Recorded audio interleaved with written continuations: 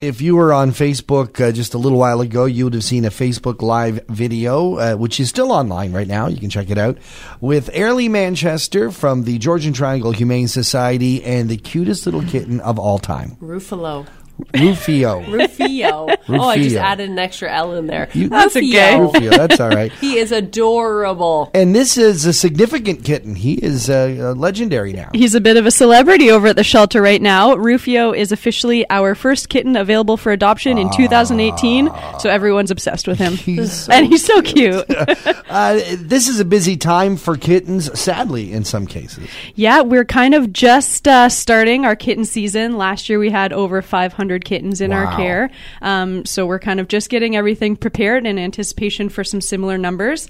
And saying that, we're asking for a little bit of community help. Donations in anticipation of kitten season are a huge, huge help. Donations are important because you are going to get, as you do every year around this time, Mel said it on Facebook, it's springtime. It's springtime, and we all know what happens in the animal world in springtime. Very so true. We're going to be you're going to be inundated with probably boxes of kittens. Lots of babies showing up. And that means you need more food. You need they all have to be vaccinated and spaded and rabies shotted and all that. So what kind of donations are you needing? Monetary, but is there anything else?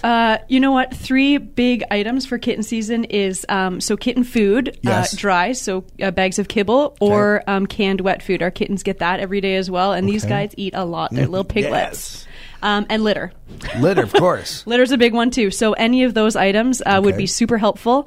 Or you can hop over to our website. We have a wish list on there for kind of a complete list of what we're looking for. But Georgian Triangle Humane Society is not funded by any level of government. That's right. It is completely done. It's an entirely volunteer organization. That's right. And you require volunteers to keep it going.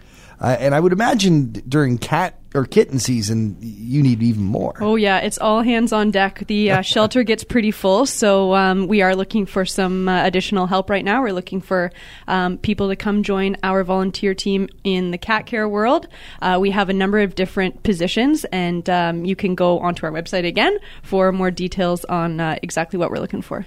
And it is very inexpensive to grab yourself a well-treated, well-prepared pet from the Humane Society, but you even have a spring sale on. We do. Our slide into spring sale is actually happening right next door at Treasure Tales from Thursday, May 3rd through to Sunday, May 6th. We're having up to 50% off most items, no tax. So it's going to be a big weekend of shopping. Make sure you get there early for all the good deals because they have great stuff over there, and it flies out of there during the sale. They always do, and we're very fortunate, Mel and I, of course, working right beside Treasure Tales. Every day when I leave to go home, I always pop my head in just to see what cool stuff's there. Awesome it's stuff. It's always some great stuff, and the stuff turns around quite rapidly. Yep, and that's another great opportunity for donations as well. Is they all the things in our Treasure Tales store are donated, and 100% of the proceeds come back to help our shelter animals. That is awesome. Yeah.